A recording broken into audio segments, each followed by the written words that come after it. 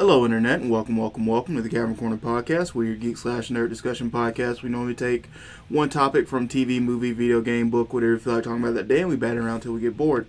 I'm, as always, your host Patrick. With me is my co-host Jared. Say hi, Jared. I am Jared, the Condiment King. And today we are reviewing James Gunn's The Suicide Squad. Not Suicide Squad, The Suicide Squad. The movie that James Gunn was working on while he was fired. Not Batman, The Batman. Yeah, putting a "the" on it just makes it an entirely different IP. Not Superman, The Man of Steel. Yeah, well, that one's actually a completely different movie. That's the Man of, that's one of his monikers, but that's a little bit different. But anyway, We'll start as we normally do with the blurb. Do you have any predictions for the blurb? It will say, James Gunn made a movie called The Suicide Squad. Or, from the brilliant mind of James Gunn, something like that. The spectacular, the gory, the whatever mind of James Gunn, The Suicide Squad. And that's it. It's just gonna fucking talk about James Gunn. Actually, James Gunn isn't mentioned. Fuck. Supervillains Harley Quinn, Bloodsport, Peacemaker, and a collection of nutty cons at Belle Reve Prison join the super secret, super shady Task Force X as they are dropped off at the remote enemy-infused island of Corto Maltese. That's actually a surprisingly apt one, especially because they kept Bloodsport, like his inclusion, like a big secret. They kept his name hidden. Yeah. Because everybody's prediction, one, they thought they had recast Deadshot. Yeah. And the other, when they confirmed that it wasn't Deadshot, everyone's assumption it was Bronze Tiger. Okay, I remember hearing about that a little bit. Yeah. Yeah. But no, it's none of those people. It's a completely different guy, Bloodsport, who I had to look up on DC Wiki to find out who the hell that was. Ryan knew who he was, because of course Ryan fucking did. Ryan instantly knew who he was. In fact, Ryan, before the movie, the second he heard Bloodshot, he was like, oh, it's probably because he was the guy that shot Superman with the put Superman in the hospital with a kryptonite bullet. And it was like, yeah, that's it. Yep, that was exactly the case. It was that guy. But so we'll start off this review. This is going to be our spoiler-free review. Yeah. This is where we talk more about the production itself, more from a technical aspect, and so if you haven't seen the movie, this will basically talk about the things we like without completely giving it away. Yeah. After this in your feed, you should see our spoiler review, which is where we deep dive it. Yeah, we completely remove the limiter and we nitpick. We put it up on blocks and we nitpick this thing to shreds. Yeah. So I think the first thing that you talk, because if you're trying to talk about the Suicide Squad, you have to kind of talk about the James Gunn of it all. Right. Which was, for anybody who doesn't know, James Gunn got fired from Marvel a couple of years back due to stupidity. Due to him being effectively canceled by a lot of conservative and right-wing media people calling for him to be canceled. This was for comments that he had made some 10 or 12 years prior. That he had already apologized for and had tried to make amends for. Things that he'd spent a chunk of his career literally devoted to trying to make all that stuff right. Yeah. A lot of people will testify that his working on Guardians of the Galaxy and Peter Quill and all that, a lot of that was supposed to reflect his growing maturity and him trying to get away from the person that he was when he was the trauma guy making trauma movies. Yeah. Which all just work to be shock jock theater and be the most gory, lowest common denominator kind of movies you can make. So he got fired for that because it's fine when right wing folks fire get somebody else canceled. I guess I don't know. The hypocrisy of it all is pretty astounding. They've been doing it for decades. Yeah, but I'm just saying, They came for rock and roll. They came for D&D. Now they came for James Gunn. But I'm just saying that, like, when they did it, like you don't really hear people when you heard like the Gina Carano stuff. When people were talking about like Gina Carano getting canceled and getting kicked out of Disney, like there was a huge backlash. It's still kind of like the wave of that's still kind of trickling down a little bit, but but nobody talked about like, hey, didn't you guys just do this to James Gunn? Why was it okay then for something he'd said like a decade ago? But it's fine because the mouse doesn't care about what's right. Well, the mouse didn't. It wasn't about the mouse. It was about the people behind both of those movements. The mouse is just going to care about like what's going to affect their bottom line the most. Yeah. But yeah, so James Gunn got canceled, got fired. So DC was eager to scoop his ass up because this was in the fires of Justice League of the Snyderverse. Yeah, and so. Instead of ever giving David Ayer what he wants and allowing for the Ayer cut of Suicide Squad, which I honestly would probably watch. Like, considering how much he fucking talks about it and how much a lot of people have talked about who worked on the movie. As long as it's not 4 hours. As long as, like, like with how much people have talked about it, between Jared Leto, which fuck him for all the shit that he pulled. Acting does not need to be like that. Yeah. But everything that everybody else said was like, hey, we did a lot more on this movie than was in there. And then they brought in a trailer company to re-edit our movie. Which the editing on that movie was absolute garbage. Yeah. That movie was chopped to shit. So, like, all of that, like, I'd watch that movie. But instead of getting that movie, we get The Suicide Squad.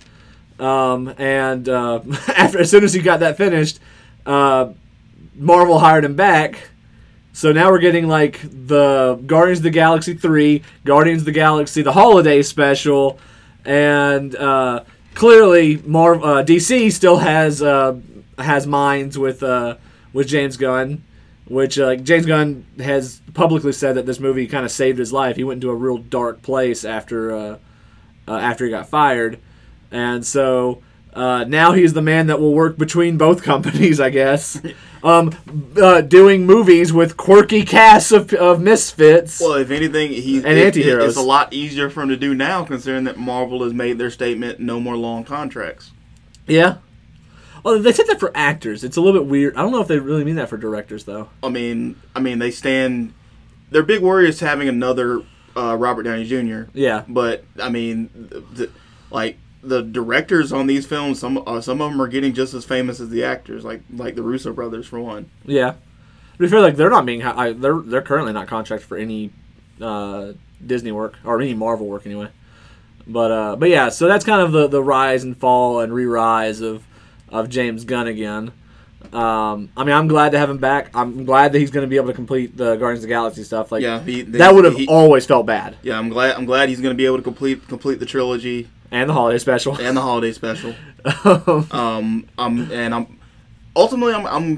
glad that he was able to put out this movie. Yeah. This is not going to be a full 100% perfect movie for me, but I think it was a market improvement upon the DC stuff that was out before he got contracted. Yeah. So I think he got contracted before Shazam. I think he did. Yeah. So on that, what do you want to jump into first? Let's see. We don't have a formulaic order that we hit these in. No, it's usually writing, lighting, sound, technical stuff. Performances. Want to talk performances? Yeah. All right. John Cena, motherfucker. All right. So John Cena was a guy that I never gave much of a chance because, like, he got big in the wrestling scene just not long after I had left it. Right. And so I'd only ever heard of him like as part of like through the lens of a lot of Cena haters. Yeah. And never gave the guy a second thought or a chance. I know that he was boring in wrestling for the most part. He was just. Once again, keep in mind the filter that you're getting it through. Well, no, but even then, like I've heard a lot of people who just thought that John Cena was boring. He was just marketable. Yeah, I will say that. Yeah, he was Hulk Hogan. Yeah, and Hulk Hogan is also in a lot of ways kind of boring but marketable. Yeah, So, but motherfucker, like, ever since, I'm trying to think of, like, the first time he really wowed me with a fun performance. I think it's probably Bumblebee. Like, John Cena steals a lot of the show in Bumblebee. Yeah. He keeps putting in solid ass work as an actor.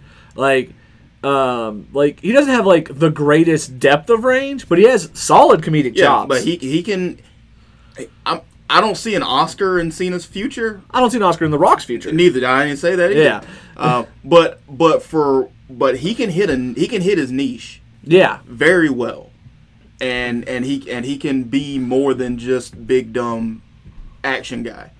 It's actually funny because he's not really like he never plays characters who are actually all that dumb usually. No. They might be bullheaded. Like, I think Peacemaker is probably the closest to a dumb character he's ever played. Yeah.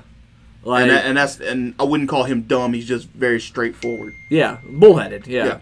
But no, man. Like, fucking Peacemaker knocked it out of the park. I was so pleasantly surprised by that. And I don't even know why I'd be surprised anymore. I just still am. Which I think the longer I can hold on to, like, oh, John Cena's in this movie, who knows? And then, like, just walking away from it very, like, smiling and happy about it. Yeah. The longer he can keep that effect on me where I still underestimate him, more power to him. Yeah. Like, it took me a while for The Rock, too, even though The Rock was constantly churning out good performances. Idris Elba as Bloodsport, he was good, but, like, Idris Elba's good in pretty much everything. Yeah, honestly, like, this was so chalk standard, cool Idris Elba. The only thing that, like, really gets you... I think probably my biggest critique of it is a lot of his plot elements felt like Deadshot again.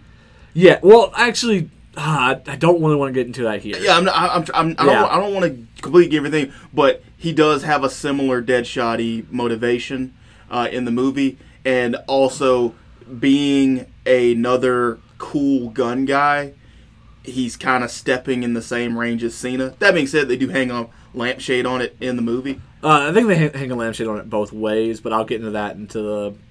I have some thoughts on my own personal takeaway on some of the James Gunn of it all of the movie, but I want to get to that more post spoilers. But moving on from Elba, Margot Robbie. This is like her third appearance in the DCU.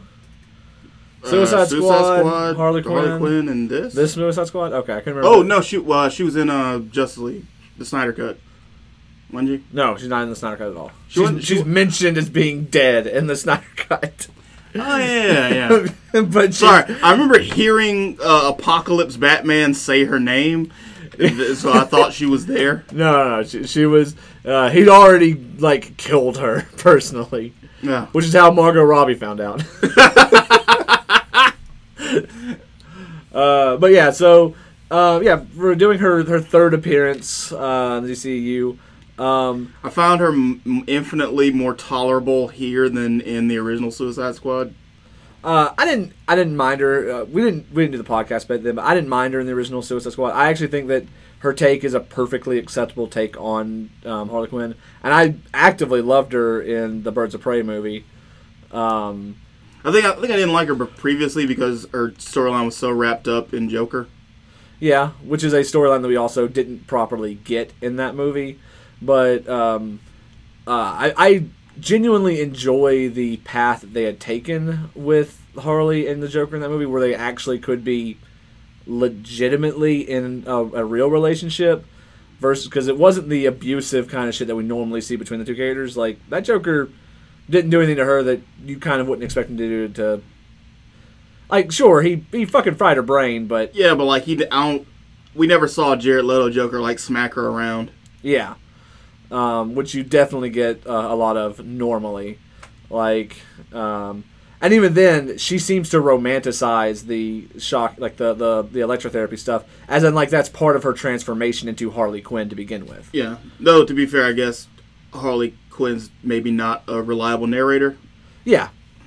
So, in this movie, she's a shit ton of fun. Like, I think this is probably the perfect balance of her. Whereas in the original in Ayer's Suicide Squad, you're kind of like getting this introduction to this version of the character. Right. And Harley Quinn, you're kind of getting like all Harley all the time, cranked up to 11. And in this one, she's a part of the team again, and she's actually kind of by herself for a little bit. So you get kind of a lot more to her. Yeah. And so like when you get her in these like really nice chunks, and and she's just going to be a lot of fun. Also, I like this costume more. the dress? Well, no, but the one she's in at the beginning of the movie. Oh yeah.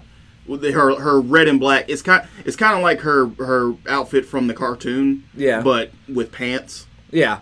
Oh, I'd forgotten she was wearing anything halfway normal because she spends like most of the movie in the red dress. Yeah. Which is its own thing entirely. Unless your power is your costume in this movie, don't get too attached to those costumes you see in the trailers. Yes, yeah, very, very much so. Man, like it's even hard to talk about like performances for characters that don't stick around too often. But jumping in, I don't remember the actor's name, but the guy that plays Randall Flagg, Joel Kinnaman. Is Joel Kinnaman or Jack Courtney? Yeah, Jack Courtney is Boomerang. Yeah, Joel Kinnaman. All right. Now, I don't blame him for Flagg in Ayer's cut being the boring guy, the regular. That's kind of what Flagg is in the comics. Yeah, he did what he could with the role that he had, but man, like other than this is Katana, her blade traps the victims, blah blah. Like other than that being just this meme-worthy delivery for a joke that nobody cared about anyway. Yeah, but in this one, he actually is able to have a personality, have a back and forth rapport. Yeah. with the squaddies. Some of the squaddies he picks. Yeah, having an established backstory with these characters, so he still gets to be the commanding officer. He still has to decide where they want to go, and they often don't even want to go in that place. Yeah. But they're going to have to listen to him anyway, and that made for a much more fun take on the character. Flagg was genuinely like redeemed to me in this movie. So like, good fucking on you. Yeah. Viola Davis as Waller. I mean, I'm pretty sure Viola Davis is Waller. I have something to say about something that happens toward the back end of the movie that I highly and strongly disagree with, but that'll have to come for the spoiler section. Yeah, there's a plot twist towards the end of the movie with Waller and her story. Like for Waller's angle, I was like, this is peak Waller. Yeah, but something happens there, and there should have been a bloodbath to pay for it, and there wasn't. Yeah. Yeah, like I said, I don't want to get into. I'll get into that because I also think that comes to this part of the James Gunn of it all that I'm going to mention with like Idris Elba and Flagg, honestly. But we'll get to that as part of the post talk. Right. But God, yeah, fucking she does kill it as Waller. Like when I hear that woman's voice, I'm just like, oh fuck, I got a bomb in my neck. Yeah. It's like her and the I forget the lady's name, but the lady voices her in the Justice League cartoon. Like, those two black women's voices actively give me chills. Yeah. God, I can't remember. The woman has, like, a really unique name, too, and I can't remember what it is. Well, it doesn't help that she's an actor in other stuff. She was, like, the bad guy in Season 2 of Sons of Anarchy. Yeah. So, like, I hear her voice and my butthole clenches. Because I know she's coming for me. I just don't know how. No, you never know how the wall's going to get you. But, she's even built like the fucking wall. Jai Courtney... like Boomerang was like one of like the breakout characters in the Suicide Squad just because he was so wacky. Like they try to make him kind of like they all make everyone makes the comparison about like Harley Quinn is DC's Deadpool, but like Jai Courtney was the dude with the fucking unicorn plush. Yeah. In the original Suicide Squad, like chugging energy drinks, like even though like he disappears for a large chunk of that movie. Like, a lot of people still have this, like, still have a lot of fond memories of Jai Courtney. He didn't really get a whole lot of chance to do that kind of shit in this movie. I mean, he gets to do a couple cool. He gets to do a couple cool things. He throws a few boomerangs. The Captain Boomerang throws a couple boomerangs. Yeah, and the boomerangs do kill people. Yeah, I'm just saying he didn't have a whole lot to work with. Which is honestly, I don't remember him doing that much in the Ayers movie.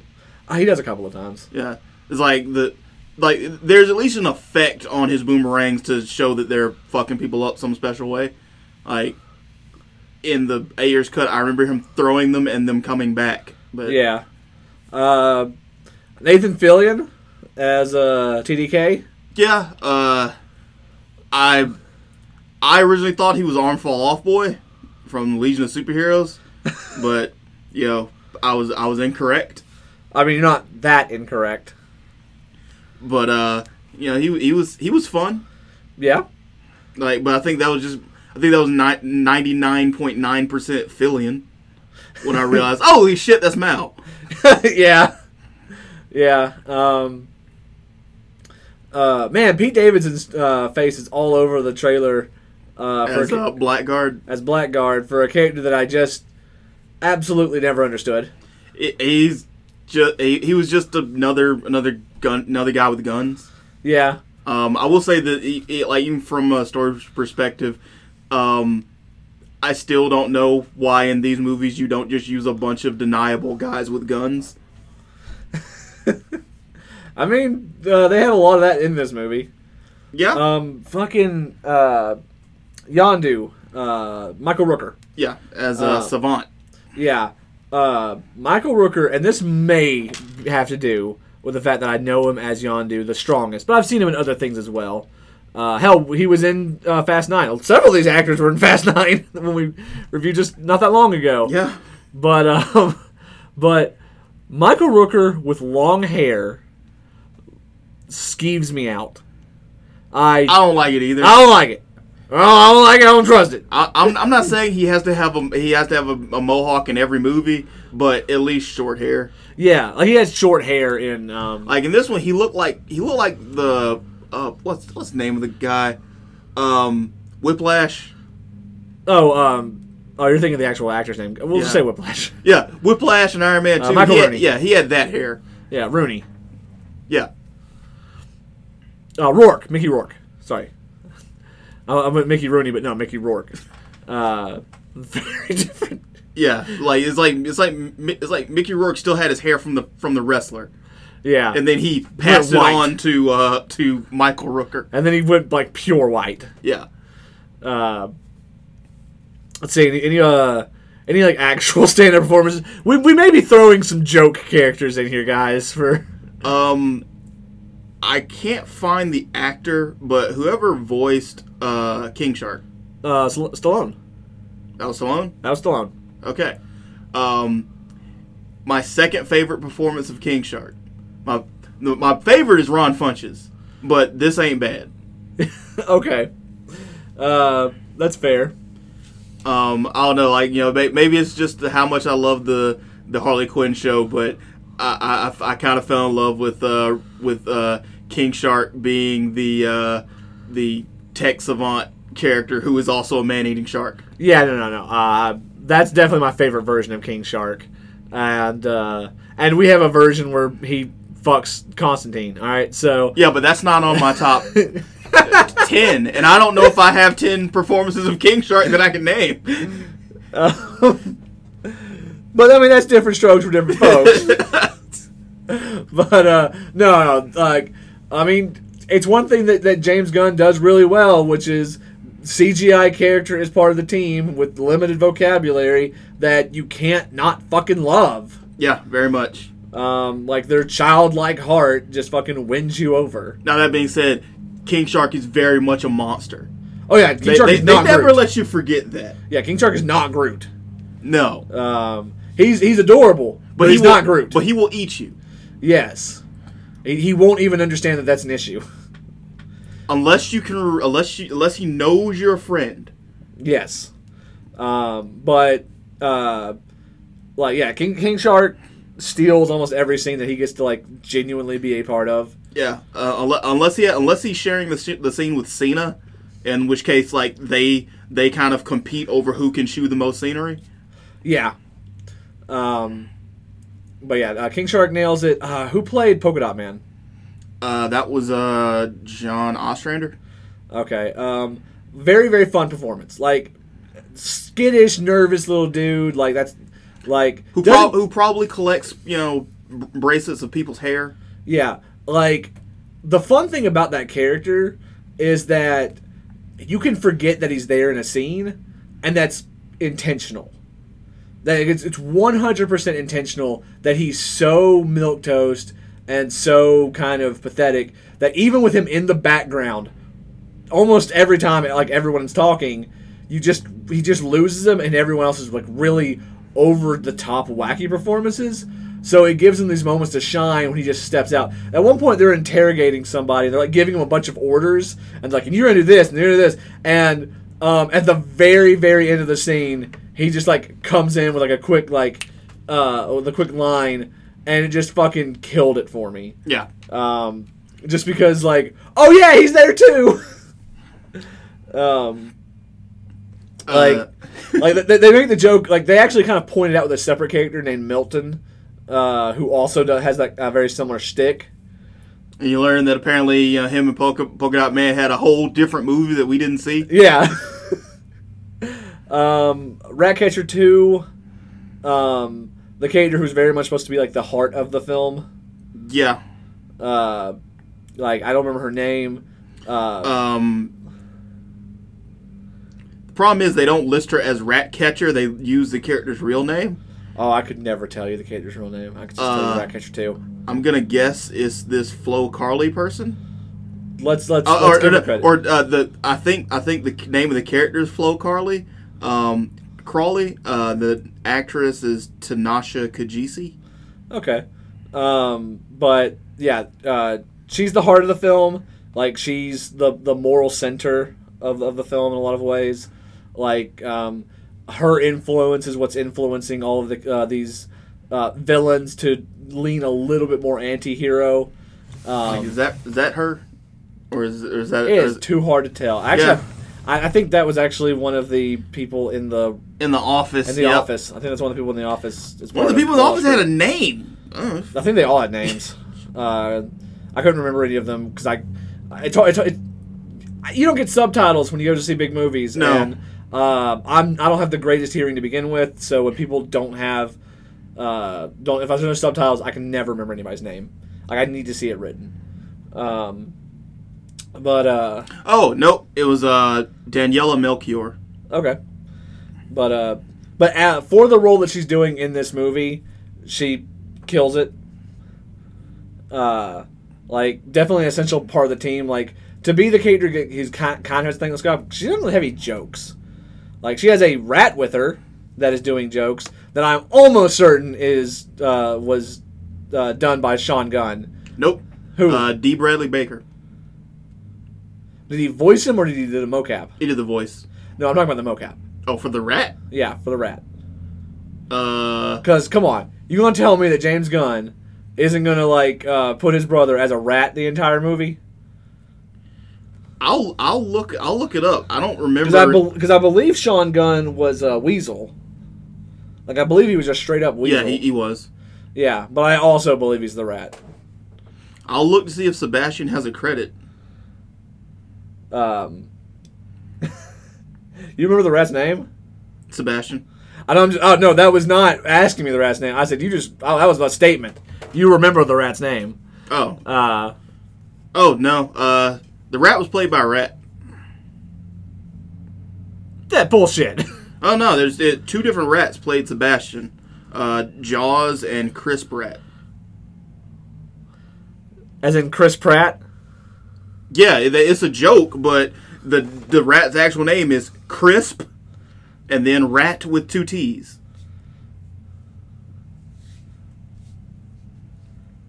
Maybe that's the other Guardian. What's his name? James Gunn had talked about how, like, nobody had figured out that there was one more. Oh, there was a Guardians reference in the movie. In the movie that nobody knew. Ah. Yeah. That must be it. Maybe. I mean, to be fair, like, we're two idiots that just found it on IMDb. Like, someone surely would have come up with it before us. But we can take credit for it. Yeah. till we find out Yeah, otherwise. we're not on Reddit. We're not looking through shit. This is a discovery for us. Fuck everybody else. You clicked on this podcast. Exactly. So this is partly your fault.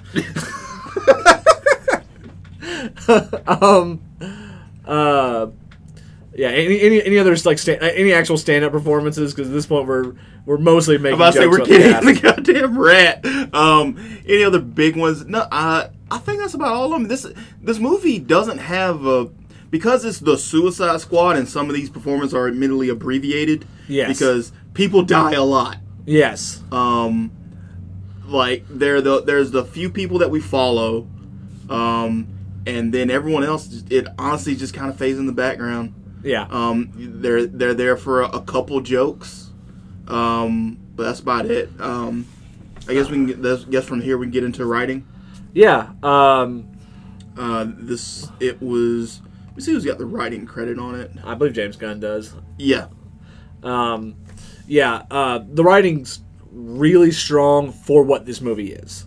Like, but it's also, once again, I'm going to get into some theorizing at the post spoilers, but I also think there's a lot more going on in the movie than the kind of simple premise of it all would let you think.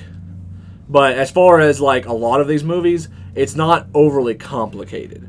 Like a lot of superhero movies, or even the Fast movies. The Fast movie, as we've had trouble articulating, because there's just so much and this is a super spy weapon, and blah blah blah, blah. And it's all this shit that just does not matter in the script, and it's just there to eat up time or make the characters seem smarter than they are. There's things that are part of the plot that are really not part of the story. Yeah, that's not really the case in this movie. There's a little bit of shit near the end to overcomplicate things a little more than the movie I think needs.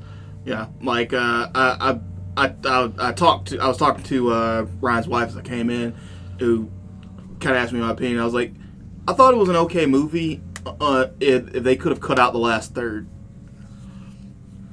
There's a point in the movie where the characters once again with this kind of borrowing from the Ayers cut, there's a moment where they have to make a pivotal decision. Yeah.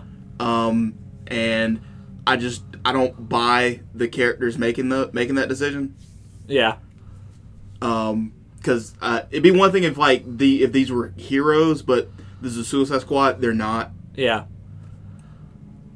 And considering that at least Superman exists in this universe, if not the whole Justice League. This is a solvable problem. Potentially. We don't know if Superman's still in the hospital or not. His big Kryptonian ass better get the fuck up. He'll take that long dig goddamn bullet out. It does when all of his organs are also Kryptonian. What you gonna be digging into his shit with? Well, they said vacuum? They said ICU. They didn't say he was dead. ICU is intensive care. That means you almost dead. Yeah, send his ass to Star Lab. They got kryptonite scalpels and shit. But yeah, anywho, who's lit? But yeah, writing wise, I mean, I liked all the characters' voices. I never really had any of what I felt was a superfluous scene. I had one bit with Harley Quinn near the beginning of the movie that I wasn't really in any way down for, but it ends on a anticlimax. So knowing that this is kind of part of the joke. I know where you're at now. Okay. Yeah. Like I said, there's some stuff about the end that I'm not fully down for, but and even then I still want to say that I think it's part of the James Gunn of it all, which I'll make that very clear later on. So it all comes together soon, so you have to listen through to the end. Yeah. But no, I think the writing's extremely solid. The movie, for even being for the most part just a straightforward mission, there's even little nice twists along the way. Yeah. And so at least for the base story of it, it all connects together very smoothly. Even if I think some things that happen towards the end don't transition as well as it should. I think moving on from there, the soundtrack of this movie is fucking killer. Well, yeah, because I mean, it's James Gunn. He's flexing his Guardians muscles. Yeah, I mean, well, the funny thing is that if you think about it, because another thing that happened is that James Gunn made Guardians of the Galaxy, and then the DC answer to that was Suicide Squad. Like, they used similar marketing tactics. Yep. They used like a lot of the idea was this will be our Guardians of the Galaxy. And so, like, it had this hyped up soundtrack. And a lot of people make fun of the soundtrack for being discordant and being, like, not making a lot of sense for blah, blah, blah, blah. The original Suicide Squad had a great soundtrack to it. It's just that some of that music didn't feel appropriate to the scenes that it was in. Like, I don't buy many soundtracks. I bought the soundtracks to Guardians 1. But I was saying, like, the Suicide Squad, like, soundtrack, it was a solid soundtrack. It's just the scenes that those songs are in don't fit together with those scenes, like, which is jarring, which it can be very jarring. But now that we're full circle, and you know the thing that was supposed to be derivative of his work is his work. Like, we have another movie with an extremely solid soundtrack, but now everything mars together perfectly, and and even beyond the soundtrack, like the sound work in this movie is phenomenal. Like, the probably the standout for me is Harley with the spear. Like, that entire sequence where a lot of surreal shit begins to happen while she's fighting, and which is the scene. They don't explain any of it, as they should not. Yeah, they just kind of let it visually, be itself. But in the visual aspect of it's also really interesting. But the sound work that happens, like the music that plays, along with the sound effects as they kind of clip through things, like that scene's probably the standout scene in the movie to me. But like, that's one of the things. This is a side note. I'm probably a minute, like, I'm not even a full minute long tangent, but like, another movie that has like a really good soundtrack, because we saw a trailer for it when we went to see the movie in theaters, was like Halloween Kills. Halloween has like very identifiable sounds, not just for like the main theme, but like even like at Michael walking and like when he picks up weapons, stuff like that, for things that don't really need sound effects, but they're all recognizably the Halloween sound effects for those. Suicide Squad has its own kind of like, or the Suicide Squad, because that's the distinction, also has kind of very similar things that like lets you know that you're in somebody's scene by like little sounds that play for things, like the noises that are made with Bloodsport's weapons. Yeah, stuff like that. The sound of Bloodsport's weapons shape shifting. Yeah, like all of that is just really, really nice little details that were really cool, because, I mean, like, I don't want to... I'll talk about when we can jump into the visual stuff, about, like, how amazing the weird Transformium shit of... yeah, I mentioned earlier that unless your suit is your power, you're gonna get out that suit. Bloodsport's suit is his power. Yeah. Is there anything you wanted to say about any of the sound stuff? No, I'm mostly in the same boat you are.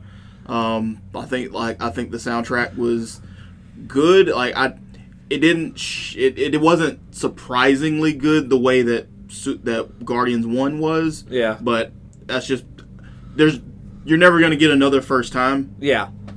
But I would say it was competently done. Nothing.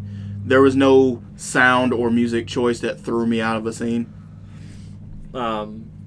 I'm big on like weird sound effects, if a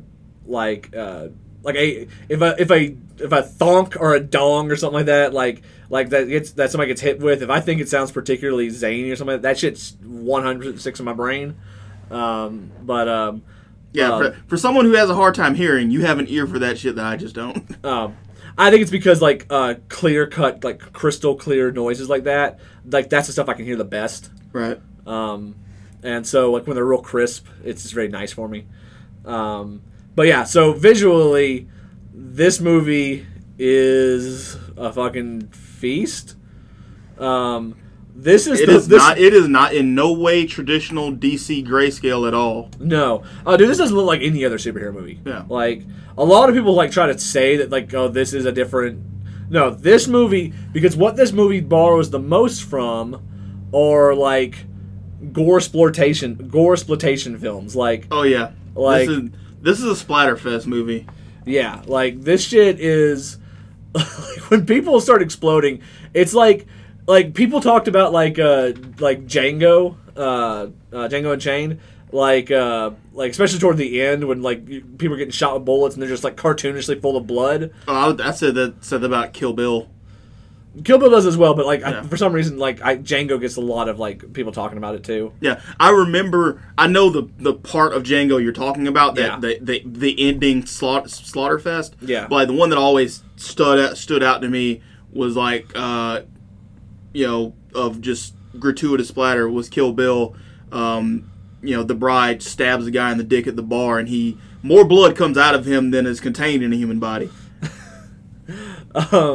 But yeah, like that kind of level of like over the top, like where it like people I know who are gore sensitive were like, no, this is fine because I don't find this to be in any way realistic at all. Yeah. Like Pat, you're pretty gore sensitive. Yeah, but like all the gore in this movie is cartoonish gore. Yeah, like people turn into mist. So it's so over the top that like. Despite the fact that these ostensibly were supposed to be people, like when the ultra violence happens, like you can't help but just be like, oh, that's fucking weird. And even then, there's a lot of like practical rubber costumey bullshit, especially when you get to the Starro stuff.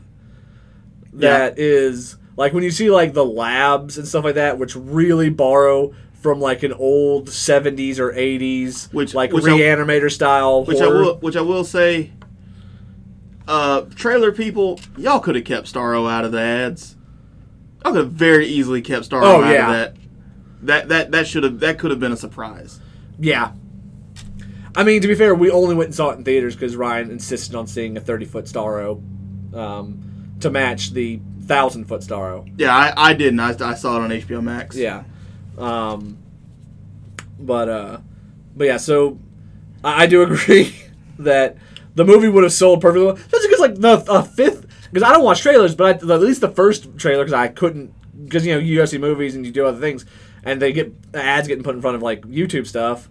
Like I saw the first trailer a few times before, and the thing you can always get before you can skip it is "From the Beautiful Mind of James Gunn." Yeah, I think I started the episode with that shit because that's what was all over it. If you want to just do that and then just have the big shot of everybody walking in front of the goddamn American flag, that's all the movie needed to be. Like, yeah, but I mean, that's all the trailer needed to be. Because like the movie handles Starro like you don't know what it is. Yeah, like they are very careful on showing you little bits of the creature, never the whole thing. Yeah, until one particular flashback in the movie, and I was like, if I had seen it in theaters, even if I had seen it on my couch, getting Starro out of nowhere in a movie, I would have popped for that. Yeah, like that would have been an extra special moment.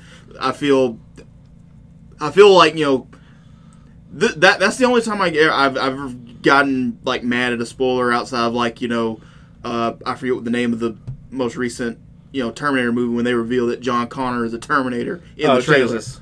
Yeah. No, like that should have definitely been left on the cutting room floor. The trailer stuff, because it's not like half the movie is Starro. No, he comes up right at the ass end. Yeah, they mention things about him, but they're very careful on not showing you the whole starfish. Yeah. His effects are delightful. He looks like a cartoon in CGI come to life to destroy everyone. And then he starts fucking people up. Yeah. Like, absolutely delightful. Even the little starfish as they, like, spin down and just like, attach themselves to people. they're more brutal in this movie than they even are in the comics.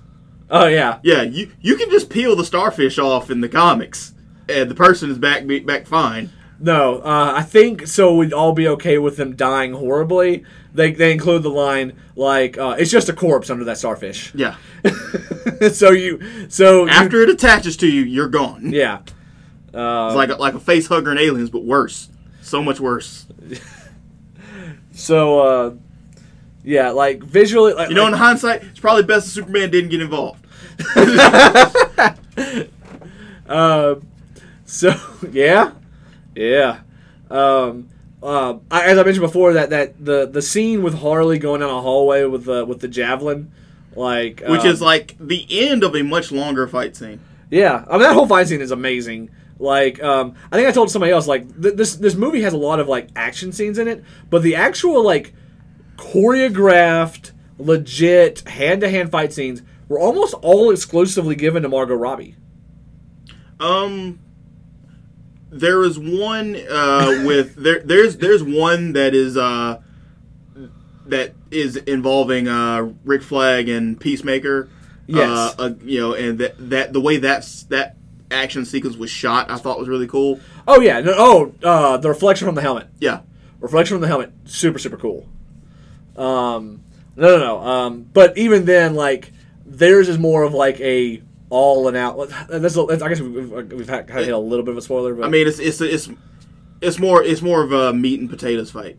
Yeah, like this is a knuckle dragger kind of thing. Like the one with Harley is more like one is more acrobatic just because she's a more acrobatic character. Two, it involves more of the environment. There's a lot more weapon play. Yeah. It's not just a punch fight. Yeah, but that's what I'm saying. Like the real like truly choreographed shit seemed to be given to Margot Robbie.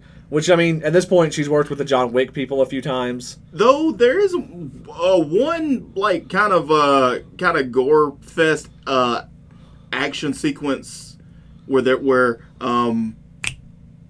Bloodsport and Peacemaker are kind of in like a dick measuring contest. I don't count that one. Not that scene's great in and of itself, but it's a different thing. Yeah. Like, visually, it's a different thing. Like, your brain does not register that as, like, necessarily a truly action scene. Because it's not, kind of. I mean, neither character is in peril. Yeah. Like, they're both just kind of... They're very much going through the motions. Oh, and I will forever fucking be mad at James Gunn for writing the line of, nobody likes to show off unless you're showing off some dope shit. Because Ryan will... That will be something I will hear from Ryan probably for the rest of my life. Yeah, it doesn't help that, like, after that, Idris Elba just turns and goes, yeah, that's kind of right. Yeah. No, like, visually, James Gunn is a real... James Gunn knows how to move a camera. Another, like, really, really standout moment in the film is when Bloodshot decides to step up and actually become a leader. The way the camera pans around to keep Elba in frame and then like kind of zip zoom over to like another character that he like then like gives an order to, and then like it zips again to another character and he gives that character an order, and like the whole thing is just it's one take kind of, but it's not really a oneer. It's mostly using the Idris Elba as the centering of the frame and then moving the frame around him to kind of keep him as the perspective as the scene is about him stepping up to that role, and you're getting like and even the way he's directing people, he's doing it in a way that like he's not just giving orders, he's giving commands to his teammates in the way that the teammate will best respond to it. Yeah. Like at this point Bloodshot's such a capable leader that like he's not just Bloodsport. Yeah, Bloodsport. God, I want to say Bloodshot so long. Yeah, that's the Vin Diesel movie. I was so close to getting through this without saying. To be fair, you may have said it before and I just didn't catch it. But Bloodsport, like that's how capable he's become. It's like he knows not like a lot of these people aren't going to respond to the Rick Flag. He knows how to give orders like Cap gives orders. Yeah, like you don't give King Shark a 4-hour PowerPoint. You give him 2 sentences. Yeah. Let's see.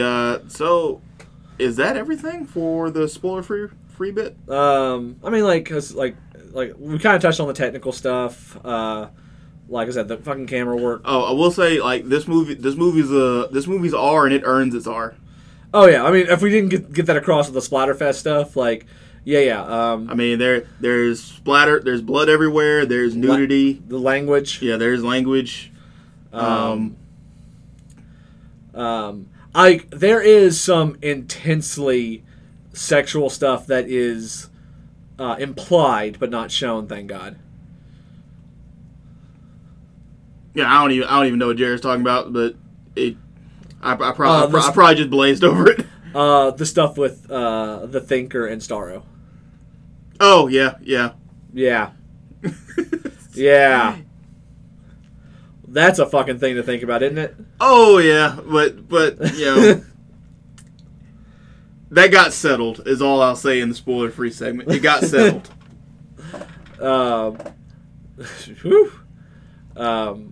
But yeah, for me, I highly enjoyed the movie. I will say that for me, my enjoyment of a movie will also highly depend on how the movie ends, and it was the last little bit of the movie that I felt was the weakest, and so like that will always overshadow how much the movie's like 2 hours and 15 minutes long, and that last like 10 has some real issues in it that really truly bother me.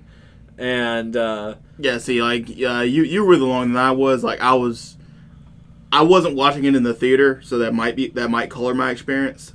Like I said, there's that moment at the end where the characters kind of make a decision where it kind of goes from being a Suicide Squad movie to kind of more of a generic superhero movie that I personally didn't like. And by that point, at that point it kind of felt like we were going through the motions. And so I was kind of tuned out on it.